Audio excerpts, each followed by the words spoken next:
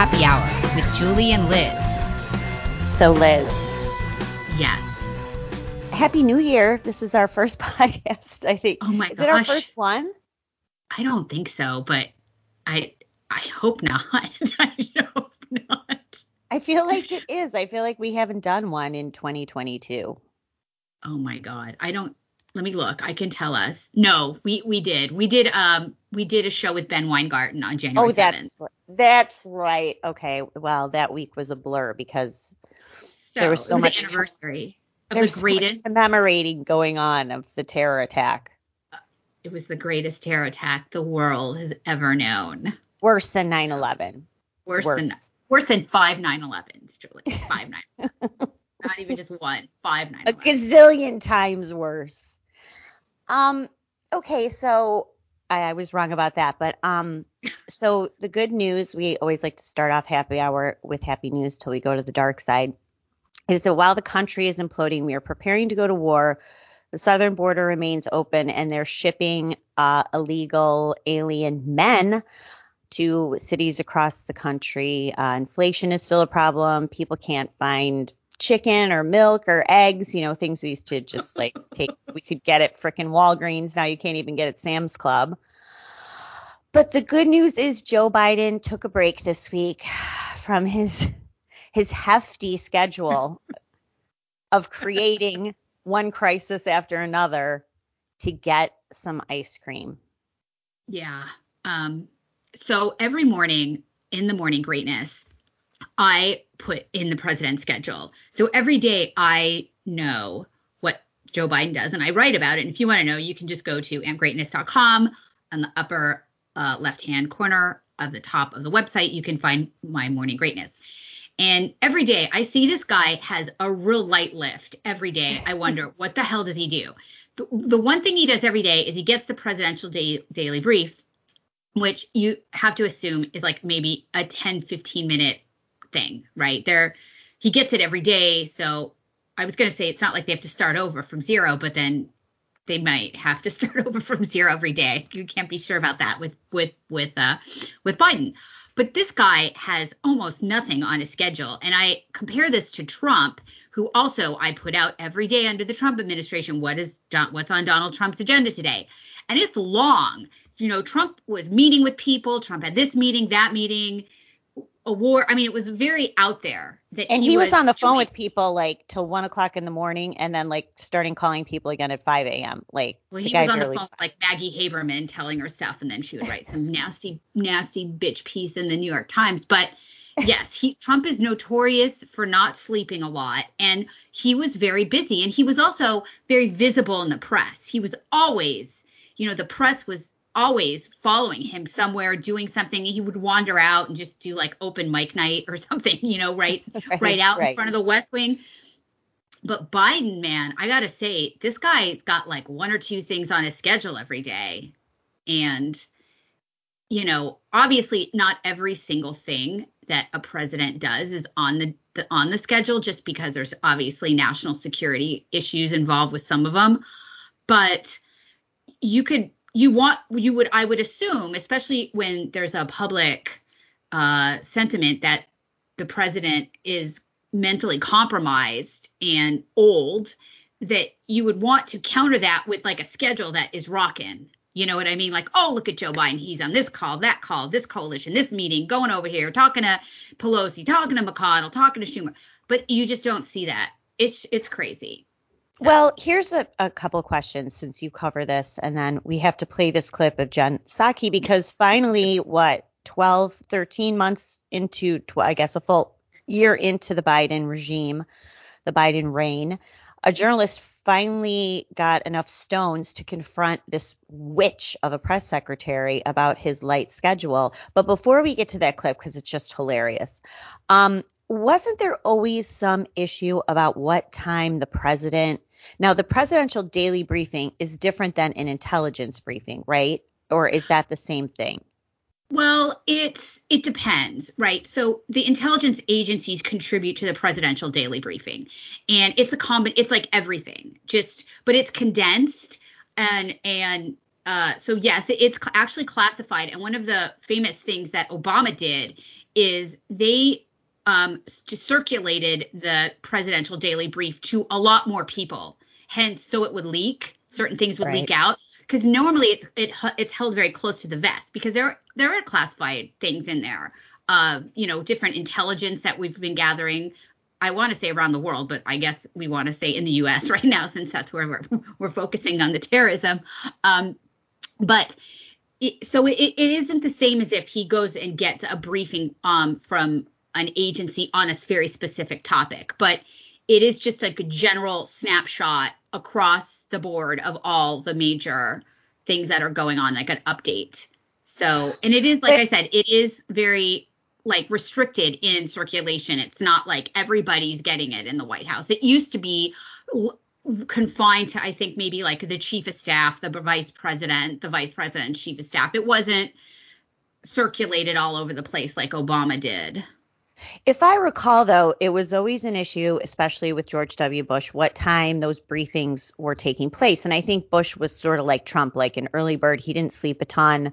They don't drink. So, they just like were up early. And then I think this was an issue during the Trump years. Of course, everything was what time he was getting the intelligence briefing for the day, what time he was getting briefed by his advisors, which I assume was earlier in the day, too. But Biden gets his at what, like 11 o'clock? Like, you know what? It differs. It's every day. It's getting back from his, 50th weekend trip from his house in Delaware. Yeah. So for both Trump, I don't know about Bush or Obama, but I do know about Trump and so far in the Biden administration. And honestly, it's in the morning. It's usually the first thing of the day, but it's also it's different. Sometimes it's at 9:30, sometimes it's at 10, sometimes it's at 11. It honestly it's different every day, and it's dependent too on, like, let's say if the president is traveling overseas, right, a lot of things like that, or which Trump traveled fair amount. I mean, he went overseas, but he traveled around the country too. So it really it differs. It does differ. Now, is this a big deal? No, it's just a stupid thing for them to focus on and say, oh, I guess Trump got it at 11, meaning he was watching the Gorilla Channel. Remember the Gorilla Channel? when Trump, which was a joke, but people actually picked up on it. People believed it. The idea that media was trying to paint a picture of Trump like he's just fucking around until McDonald's watching Fox. 11. Yeah. He's getting like a Big Mac supersized meal eaten with from fried chicken chaser and a taco bowl. Remember that? And then, he kind of like stumbles in his like greasy bathrobe to the Oval Office, and he's like, give me a tremendous briefing. And that's at like 1 o'clock. That's the image that the media wanted to portray. And it's quite petty because, to be honest, it is different. The president, theoretically, is very busy. They have a lot of things going on. They have a lot of balls in the air. And, so it isn't going to necessarily be at the same time. Now, Biden's is usually pretty early. It's just that that's all he does. That's it. It's like that. And then today he's going to Carnegie Mellon to give a speech about Build Back Brandon, his Build Back Brandon plan or something. And that's this afternoon at 2 p.m. So that's, oh no, I'm sorry. Of all things, he's going to be talking about the supply chain. Your university? And that's what he's doing. What are they going to do? Are they He gets his briefing today at 10:15 a.m. And then at 1:25, he'll be at Carnegie Mellon in Pittsburgh, and then he's going to deliver remarks on strengthening the supply chain at Carnegie Mellon. The only people that like him, I guess, would be people associated with the university. Academia, right? Where's he going to go? He's certainly, if he tries to go to some manufacturing plant, they're going to tell him to fuck right off. I mean, at this point, he has either academia or CNN, like, green room. Though that's basically his base of support. That's the base. That's the backbone of the Biden agenda. And the New York Times editorial board, basically. That's right. So can we play that clip of Jen Psaki? Because every time I watch it, it's hilarious for two reasons. Because her excuse for his schedule, but just she is so uncomfortable, which I love because she is just so wretched. She is the perfect spokesperson for this regime, right? She is just soulless. She's filled with contempt for people. She does not feel like she's accountable or that the president is accountable to anyone. And she just is personally offended whenever she's confronted with it. And this press corps is so compliant. Like they're apologizing for asking a hard question. It's just ridiculous. She could never have put up with the Trump White House press corps like Sarah Sanders had to, or Kayleigh McEnany, or anybody. So if we have that clip, it's hysterical. So the president has nothing on his schedule today aside from the PDB. Can you shed any light on how he's spending his day? Well, let's see. This morning, I think he had some policy meetings, also a PDB meeting. He later this afternoon, I think, is doing some remarks review. There are some days that we spend some time doing internal meetings and discussions with policy experts, with policy leaders, and that's what's happening today. Yeah, there we are. We are policying super hard today. You know, you would think that she would have a better answer ready for this question. Don't you think? But why? I mean, really think about it. Why?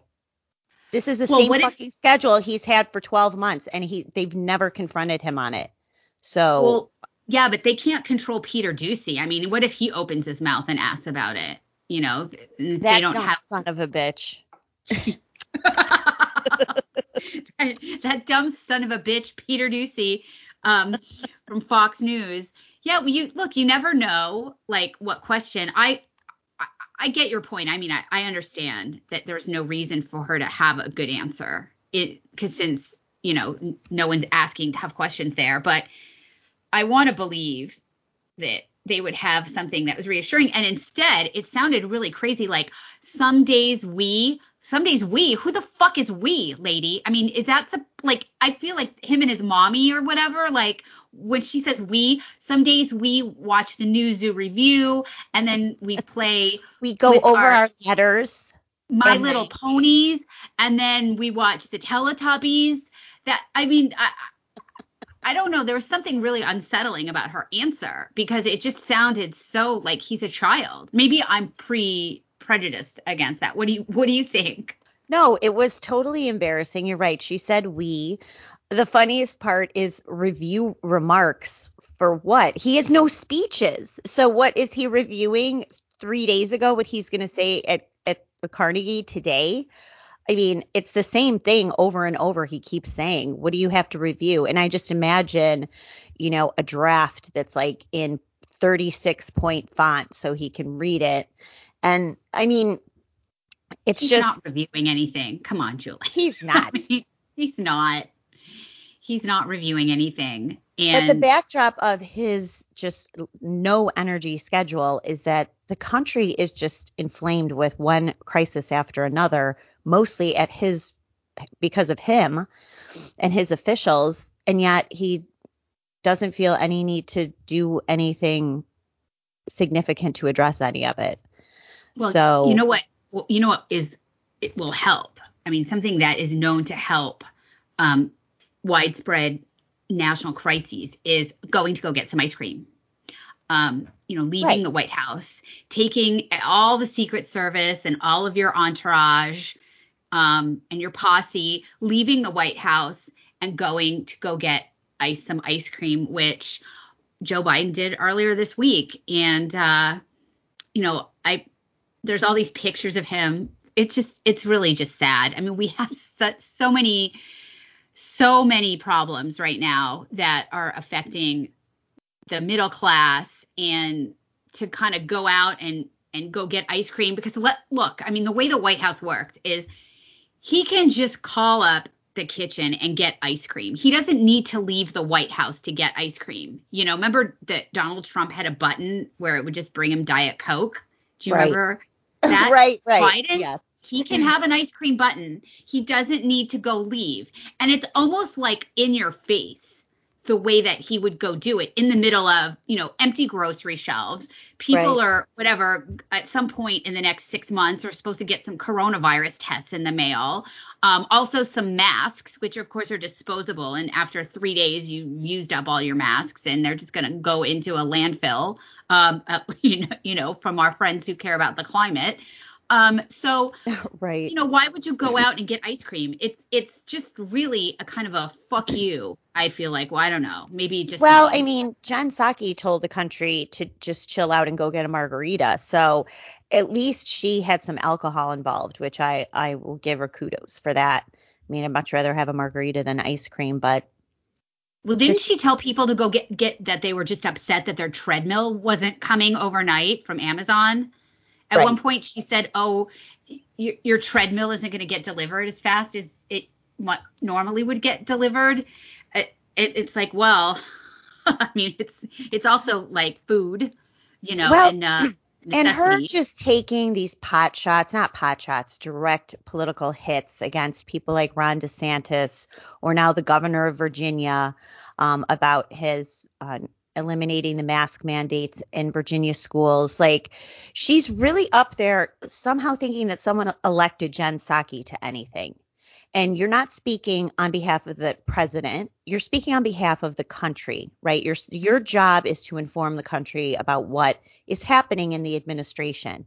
It's not for you to sit up there with that smirk on your face and denounce people like Ron DeSantis, who actually has a real job and is responsible to people, and, punishing the state for not going along with the regime. She really is. She is a piece of work.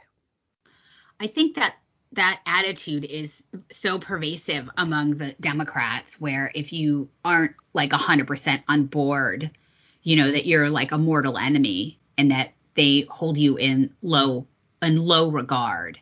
Yeah. Especially her attack on DeSantis, which, earlier this week, the federal government had, well, let me give some background. Yes. The treatment for COVID, the monoclonal antibody treatment, there's 3 different companies that make it, has been very successful. It's the treatment that Donald Trump got when he got COVID, and he had to go actually into the hospital, and he was given monoclonal antibodies, and he quickly, turned around and was in much better shape 24 hours later. And this is a very effective treatment.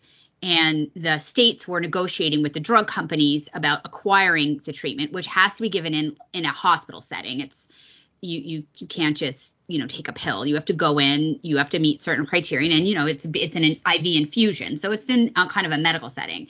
And so the states were responsible for working with these drug companies to acquire the amount of monoclonal antibodies for the residents of their state. And this was going very well in Florida because Ron DeSantis realized, well, hey, Florida, which I might add, has an elderly population relative to the rest of the United States. I think they have the second oldest population in the country because old people go to Florida to retire. And so he had put up monoclonal antibody stations all over the place and was really promoting it to get people this treatment, early treatment, keep them out of the hospital.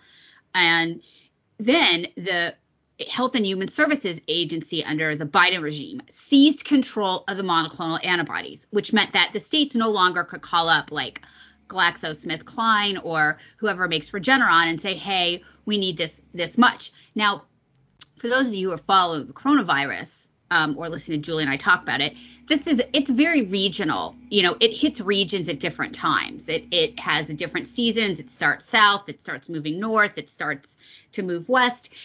Everybody isn't hit exactly at the same time with this, right? So it makes sense that as the states need it, they deal with the drug companies to get the medicine as they need it. And so this was working out well, but the HHS seized control of the monoclonal antibodies, I believe, because they wanted to fuck Ron DeSantis, who was doing great success. The hospitalizations were down, deaths were down in Florida. People were immediately getting treated who were highly vulnerable, going to these monoclonal antibody stations that he had set up. So HHS seized control of them.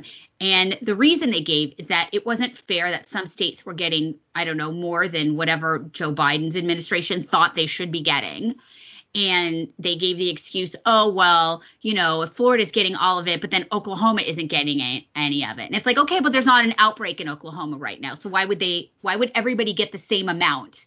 It makes no sense. This is part of their sick and twisted concept of equity that they're shitting out all the time. Well, anyway, and DeSantis was angry that they had seized control of the monoclonal antibodies and were basically divvying it out. But then they went a step further earlier this week, and they just revoked the emergency use authorization for 2 of the 3 treatments, saying that they were not effective against the new Omicron variant.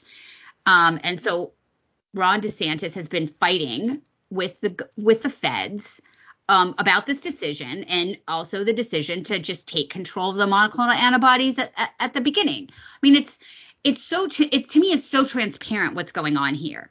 I Right. think that the medical professional really should be the people to decide whether it's the Florida Surgeon General, who we can talk about later. They really hate this guy because he's black and he's smart and he's Right. not one of the idiots on board with their agenda.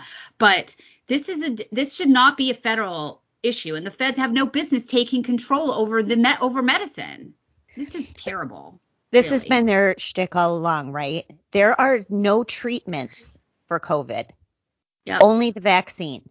So any treatments. Well, there are treatments. Well, but there are not. You're not allowed to take them. regime approved, right? Right. Exactly. So this They're is secret treatment. this is what the Democrats and the media have been doing all along, right? Whether it's ivermectin or HCQ, is that what it is? HQC? Yeah. Seems like so long hydroxychloroquine. ago that we weren't supposed to talk about it. I've erased Yeah. it from my brain because I didn't want to be thrown in the gulag. But vaccines, which don't work, of course, as we were told, even though they've flat out lied about everything related to the vaccine, that's all that they can do to push it. So strip any treatments away and just force people to keep getting these useless jabs. Well, what they claim, the pretense for removing some of it, again, I mentioned, is that it's not effective against Omicron. But you know what else isn't effective against Omicron? The vaccine. Vaccines. So it's just really, it's surreal. You really have to be completely brainwashed to still buy into this idea that this is in any way for the good of the public health, because you cannot claim that people have to get vaccinated with a vaccine that was made to stop, 8 variants ago, right? Like this vaccine was allegedly developed for the very first iteration of COVID, right? We've had a bunch of variants now, and they're more contagious, and the Omicron has a lot more mutations, and certainly with Omicron, the vaccine does not seem to be particularly effective against getting it, because everybody's out there saying, I got it again, I got it 3 times. Like, people are getting it. Okay. So to say that we can't have the monoclonal antibodies because they're not effective against the Omicron variant, but still tell people they have to get the vaccine to fight the Omicron variant. It's just, if you're suspicious of the government, they're not helping themselves. This is ridiculous. It's just amazing, though, Liz, that now we are approaching the 2-year anniversary of 15 Days to Flatten the Curve.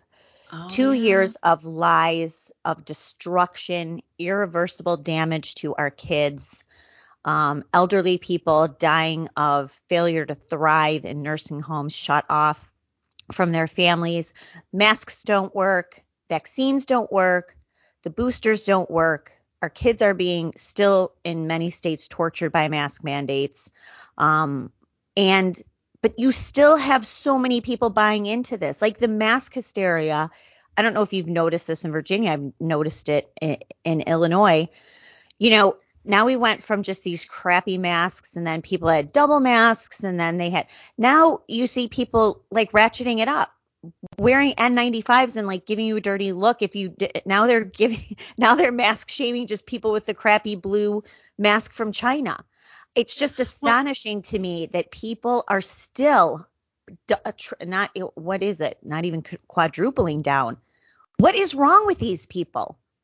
Didn't the feds come out and kind of admit that those shitty little blue masks or whatever don't work? And it's like, okay, so they've never worked. Okay, let's be honest. They've never worked. Right. And so then the N95 mask or the KN95 mask, which are not the same as the N95 masks.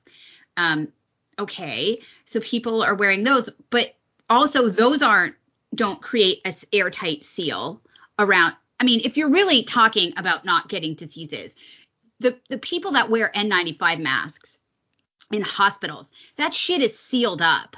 I mean, they have to be fitted for it to actually work.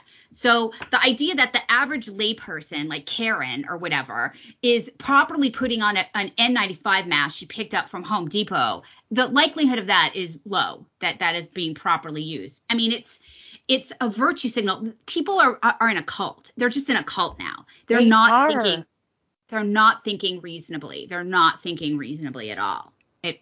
I don't know. I mean, I don't know where we're going to go from this, especially because Omicron is not only more transmissible, but it's less deadly. It doesn't go into your respiratory tract the way that, and that's what really made the other variants, especially Delta, more dangerous, is that it was getting low into your respiratory tract, and it was spread all over your body, go via your lungs. Well, it looks like the Omicron variant doesn't do that. It's not attacking your lungs.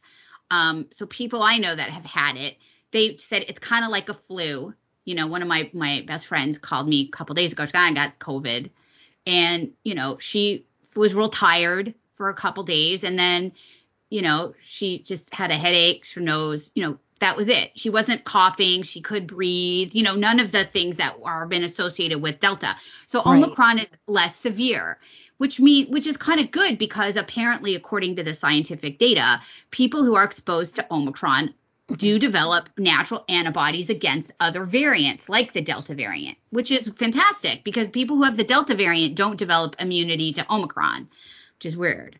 But anyway, back to we should be happy that it seems like we're getting to a point where it is endemic. And now Omicron is kind of like the flu. And, but people don't want to relinquish their power and control. And certainly, more importantly, the general public, a large chunk of the general public doesn't want to relinquish their position on the soapbox, right, where they can shake their finger and yell at people and give them dirty looks. They're not, appropriately gesticulating to the hygiene theater. Terrible. Well, because if they do, then what? There has to be some sort of reckoning for what we've been through for 2 years, right? You can't just destroy people's lives, the economy, and people's businesses.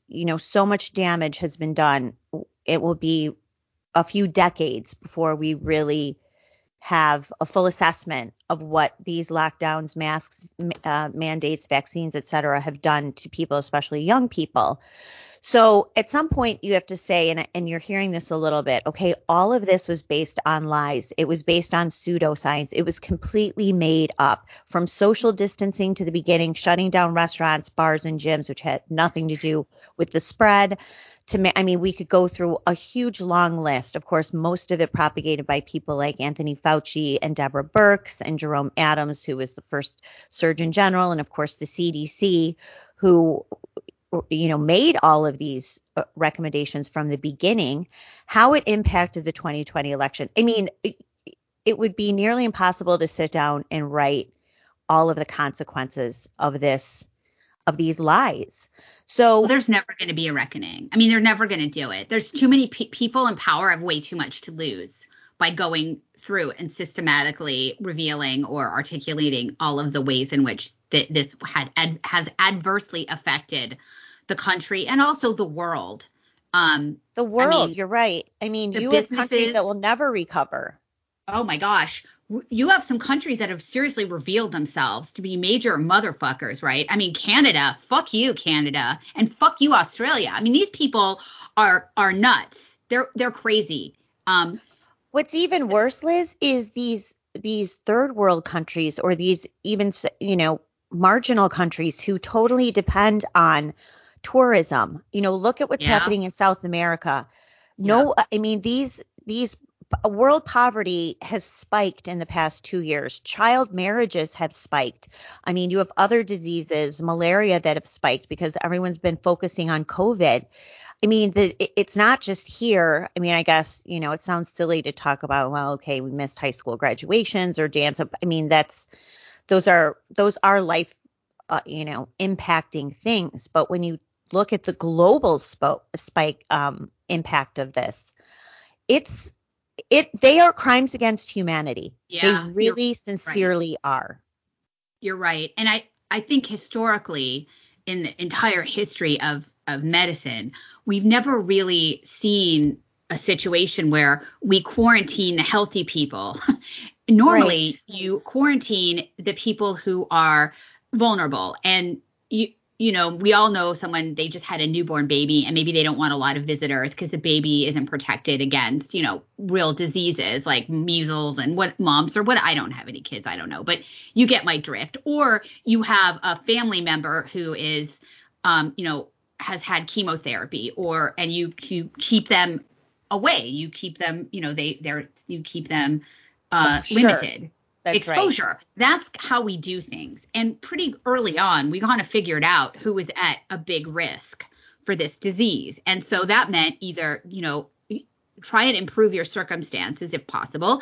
And if not, then you are the ones that have to, you have to be protected. Just like you go into the NICU in a hospital and, there's a lot of protection there for these little fragile babies that are, Of born course, premature. Right. They're premature. That's what we do. We don't put everyone in the hospital in the same conditions we put in, a baby who's born at 25 weeks. Okay. Right. And that's basically the That's way right. that we've been handling the coronavirus here. And it's, I don't think there's going to be a reckoning. I mean, I'm a cynic, as you know. It's not a surprise for me to say that. I don't think that Right. there's going to be a reckoning. I know, you're right. And I think a lot of people are not capable of mentally absorbing the meaning of what just happened. They cannot handle it. They can't handle it. People cannot believe that the public health industry and system has gone along with this, because it's not just the feds, right, who did this. It's not just Fauci or Birx or Jerome Adams. It's almost every single doctor is along with this. They're out there telling their patients, "Oh, I'm sorry, you have COVID.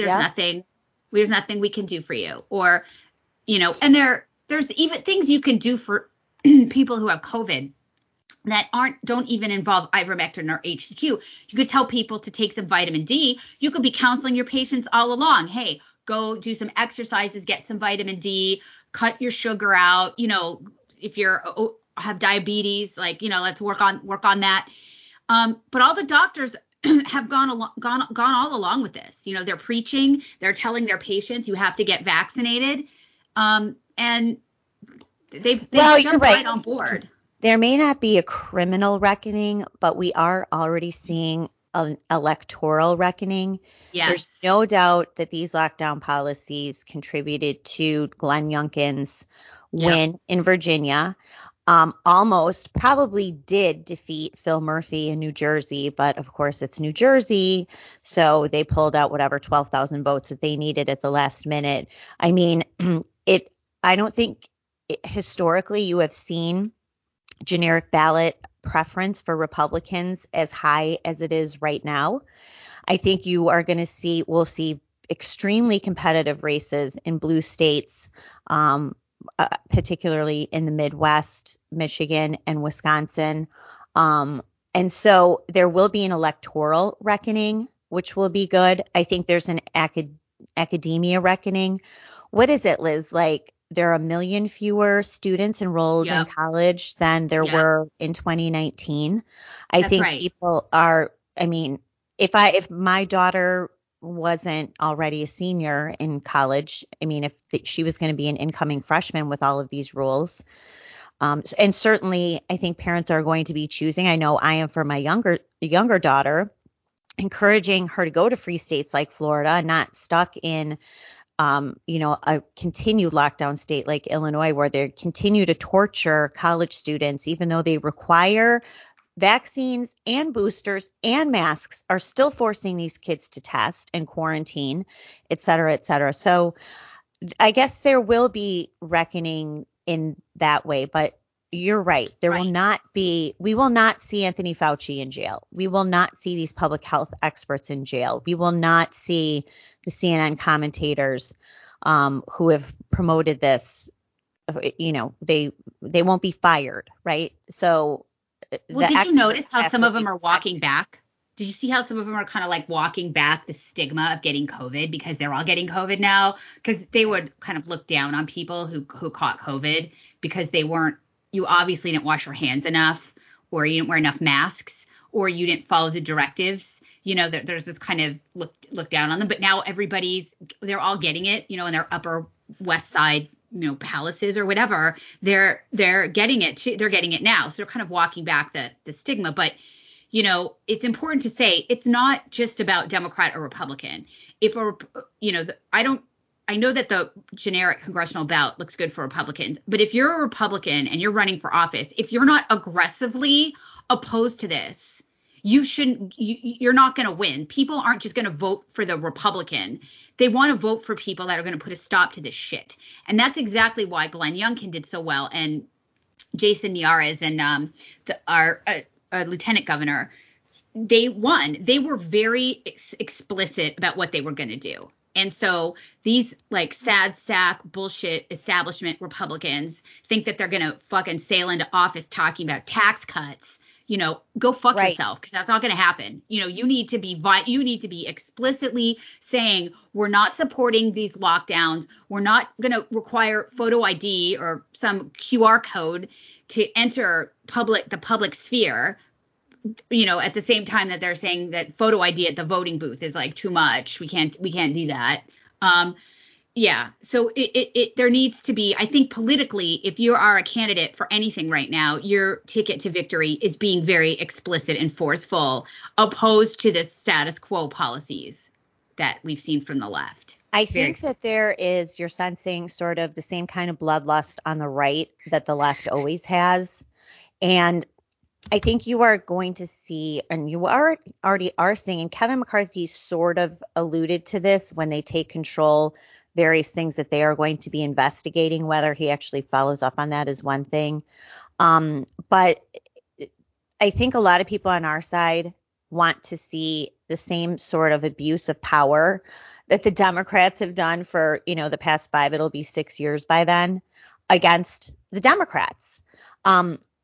And this just came across the wire. I'm sort of falling in love with this AG in your state of Virginia. Oh yeah, he's fabulous. I'm in love with him too. So he can be our new boyfriend, because he is. We need a new boyfriend. We broke up with Bill Barr because he sucks, but now we have a new boyfriend.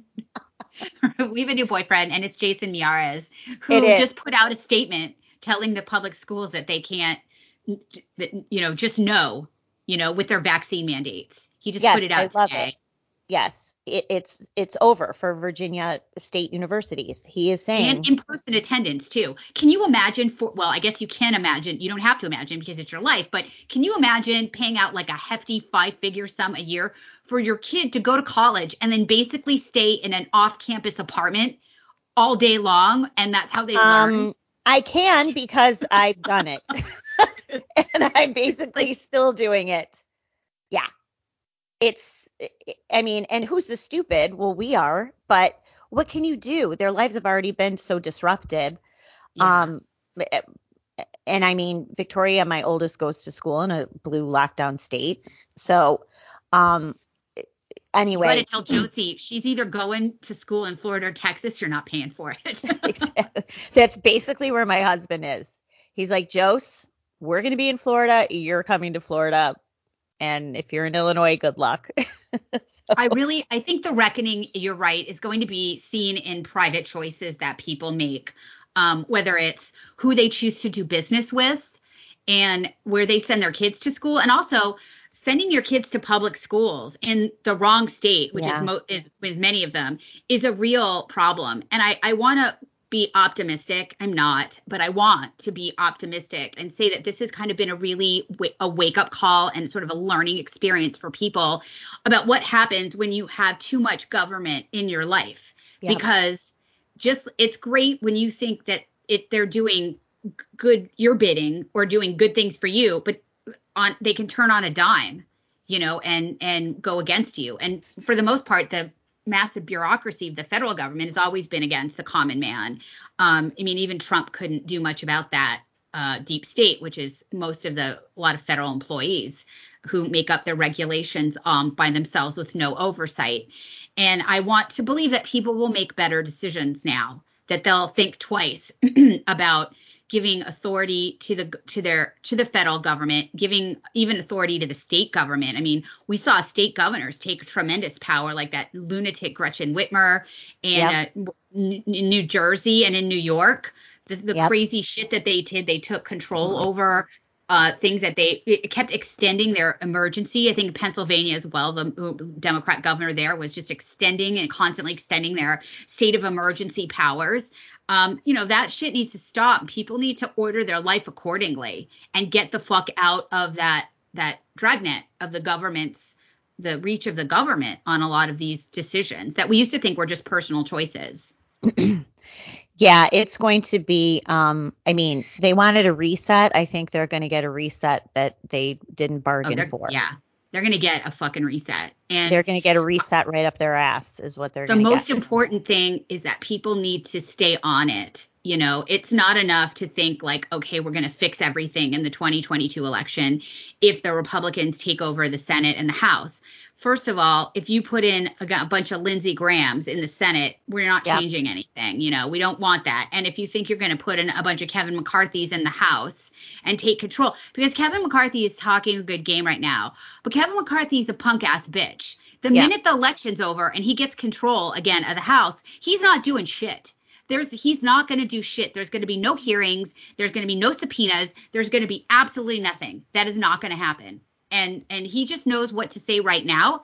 He thinks that will make people happy, and it'll be good for him in 2022. But you have to stay on these fuckers, because they are not, they're operators. They don't believe what they say. They'll just say what they think they need to get elected. You're right. And Liz, I think that is the fear of not just Republican voters, but also House members who have expressed that they know their constituents want blood, right? They want revenge.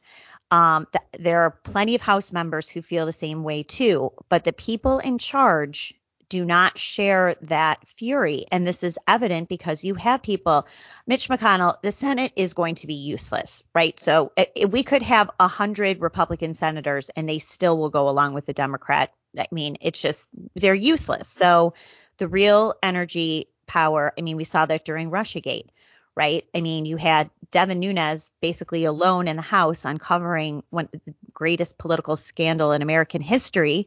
And you had the Senate over there pushing for Robert Mueller to be appointed special counsel, and the Senate Intelligence Committee basically turning its powers against Donald Trump and his family. Yep, that's right. So we'll have the same setup in it'll be 2023. But when you have new energy in the House and you get some of these new House reps, like say Joe Kent, if he wins, and some of these other guys running who will bolster people like Marjorie Taylor Greene and Louis Gohmert and, that group, Matt Gaetz, who really who understand, as Dave Raboy says, what time it is. I don't know. We'll see. We'll see what he does. Of course, it will depend on who gets what committee chairmanship. So if you have it's some very weakling, important.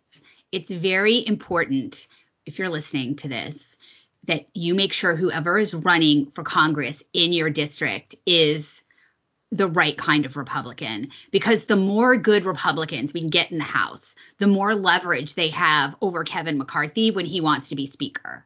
And you can say, because he will need almost every Republican vote to get it. And right. They can withhold their support from him unless he makes concessions.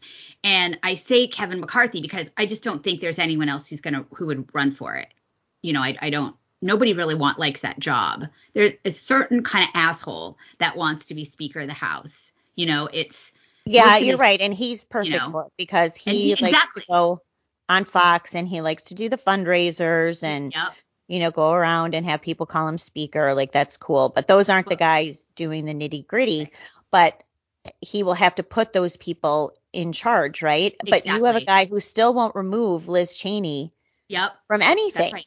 Now, remember, I want to just take a walk down memory lane. Let's just go back not that long ago. Who was the first person that got rid of a Republican on their committees? It was Kevin McCarthy, and he got rid of Steve King. That's what he did. So basically, Kevin McCarthy was the one who told the Democrats, all you need to do is smear someone bad enough, and you'll be able to just get them. You'll have that pretense to kick them off their committee. It was Kevin McCarthy who kicked Steve King off. Now, lots of people have called for like Ilhan Omar or Rashida Tlaib, these people that have said things much worse than what Steve King said, to get removed from their committees. They were not only not removed from their committees, they're on extremely important committees like intelligence or national security. And so these folks have never been in any danger of getting removed from their committees. The Democrats would never do it. But Kevin McCarthy was more than happy to be the first one. He rolled over immediately, showed his belly. He didn't want any more mean stories about him to show up in Politico or Roll Call or Washington Post or The Hill. So he immediately got rid of Steve King. It doesn't even matter what Steve King said. People elected Steve King to office in Iowa. He was on the committees representing his constituents in Iowa. And if the people at home did not want him there because they didn't like what he said to the New York Times, which he shouldn't have spoken to the New York Times, and that may have disqualified him immediately anyway, never talked to the New York Times, then they could have voted him out. But Kevin McCarthy immediately gave in, and they've never learned the lesson that the right is always the first one to throw their own people under the bus. They don't care. And yet Kevin McCarthy will not remove Liz Cheney and Adam Kinzinger from the conference, the Republican conference. He should do that. And if he really was serious about any of the other hard talk he's been doing this, in the election season, he would say that. He would say, we're getting rid of you. You're obviously not one of us. So, well, we will see. They haven't done much, to push back on the Biden regime except write letters. So. And I mean, they don't have a lot. They don't have a lot of power or a lot of choices right now. But you know what? The Democrats certainly did a lot of damage in the House when Trump was the president. Yeah, they sure did. This idea that they can't do anything because we don't have the majority. Go fuck yourself, because we know that's a lie. We just saw it not that many years ago. So. Well, we're running out of time, but I feel like we should go through some of the other things that we missed.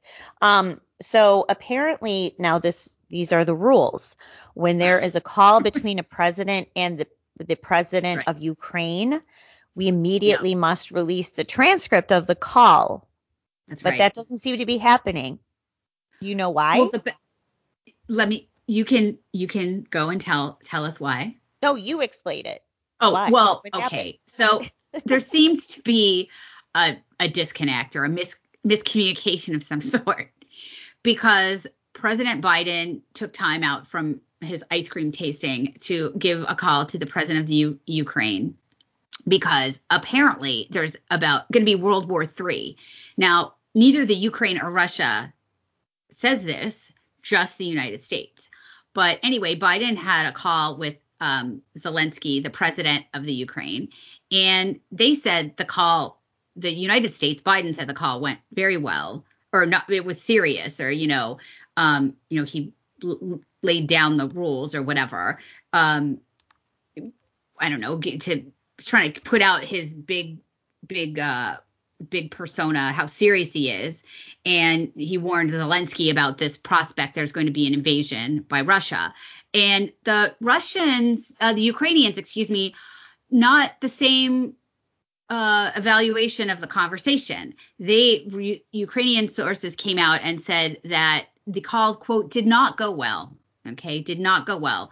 Mm-hmm. And the White House, of course, disputed that attack and then got all huffy because there was leaks. Can you imagine how upset they must be that there were leaks about a call the president had with the Ukrainian president when basically like that was like a year-long crusade that they hung their hat on when it was Trump.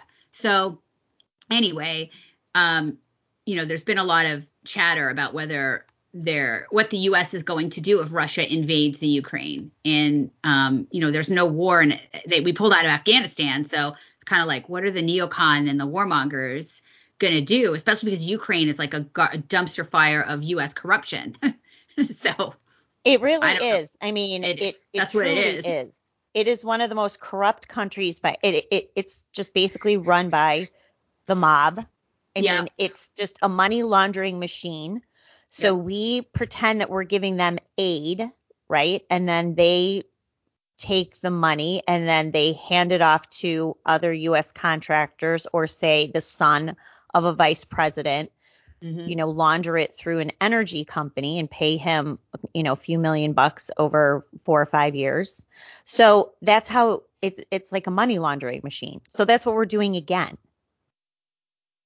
Yeah. So obviously they're making a big deal out of this that neither the Ukraine or Russia seems to agree exists. So I don't even know what the truth is. I mean, is the Ukraine in any danger? I have no idea because they don't seem to think so.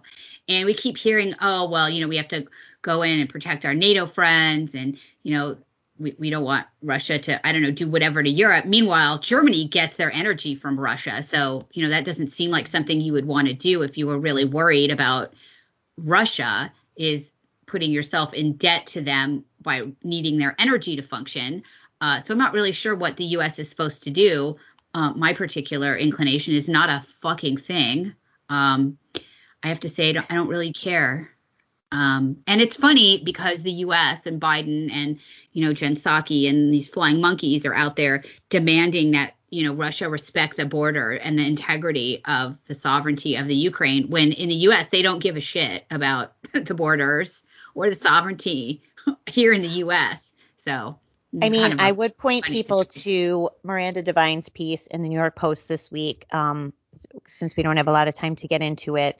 Not only is the border open, but now federal authorities are flying these men under cover of darkness into airports, including in New York, and releasing these migrant men who look like they're like in their late teens, early 20s. Military age men.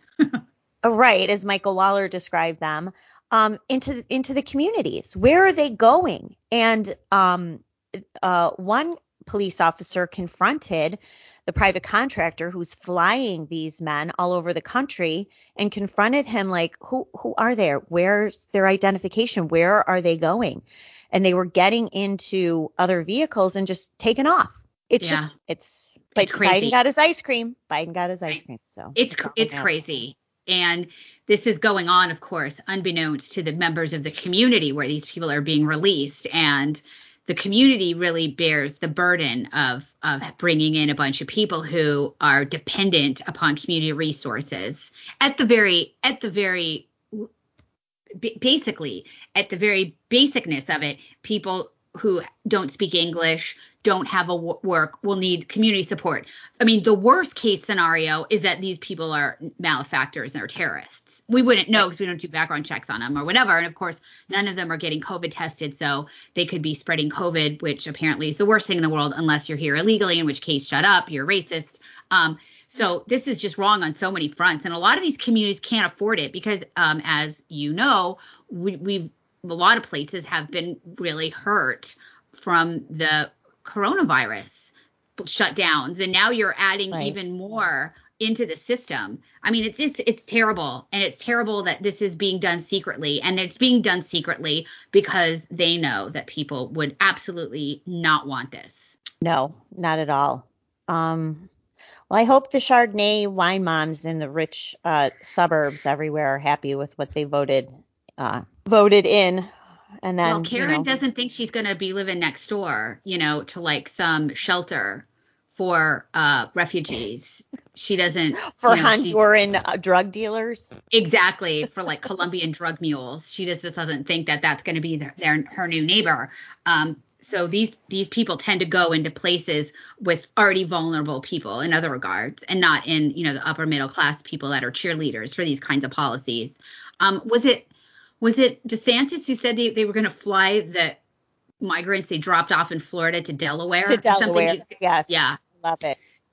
That's the best way to do it. So anyway, we are at an hour. It went by fast. Well, we had to make up for all of our lost time. Oh my God, I know.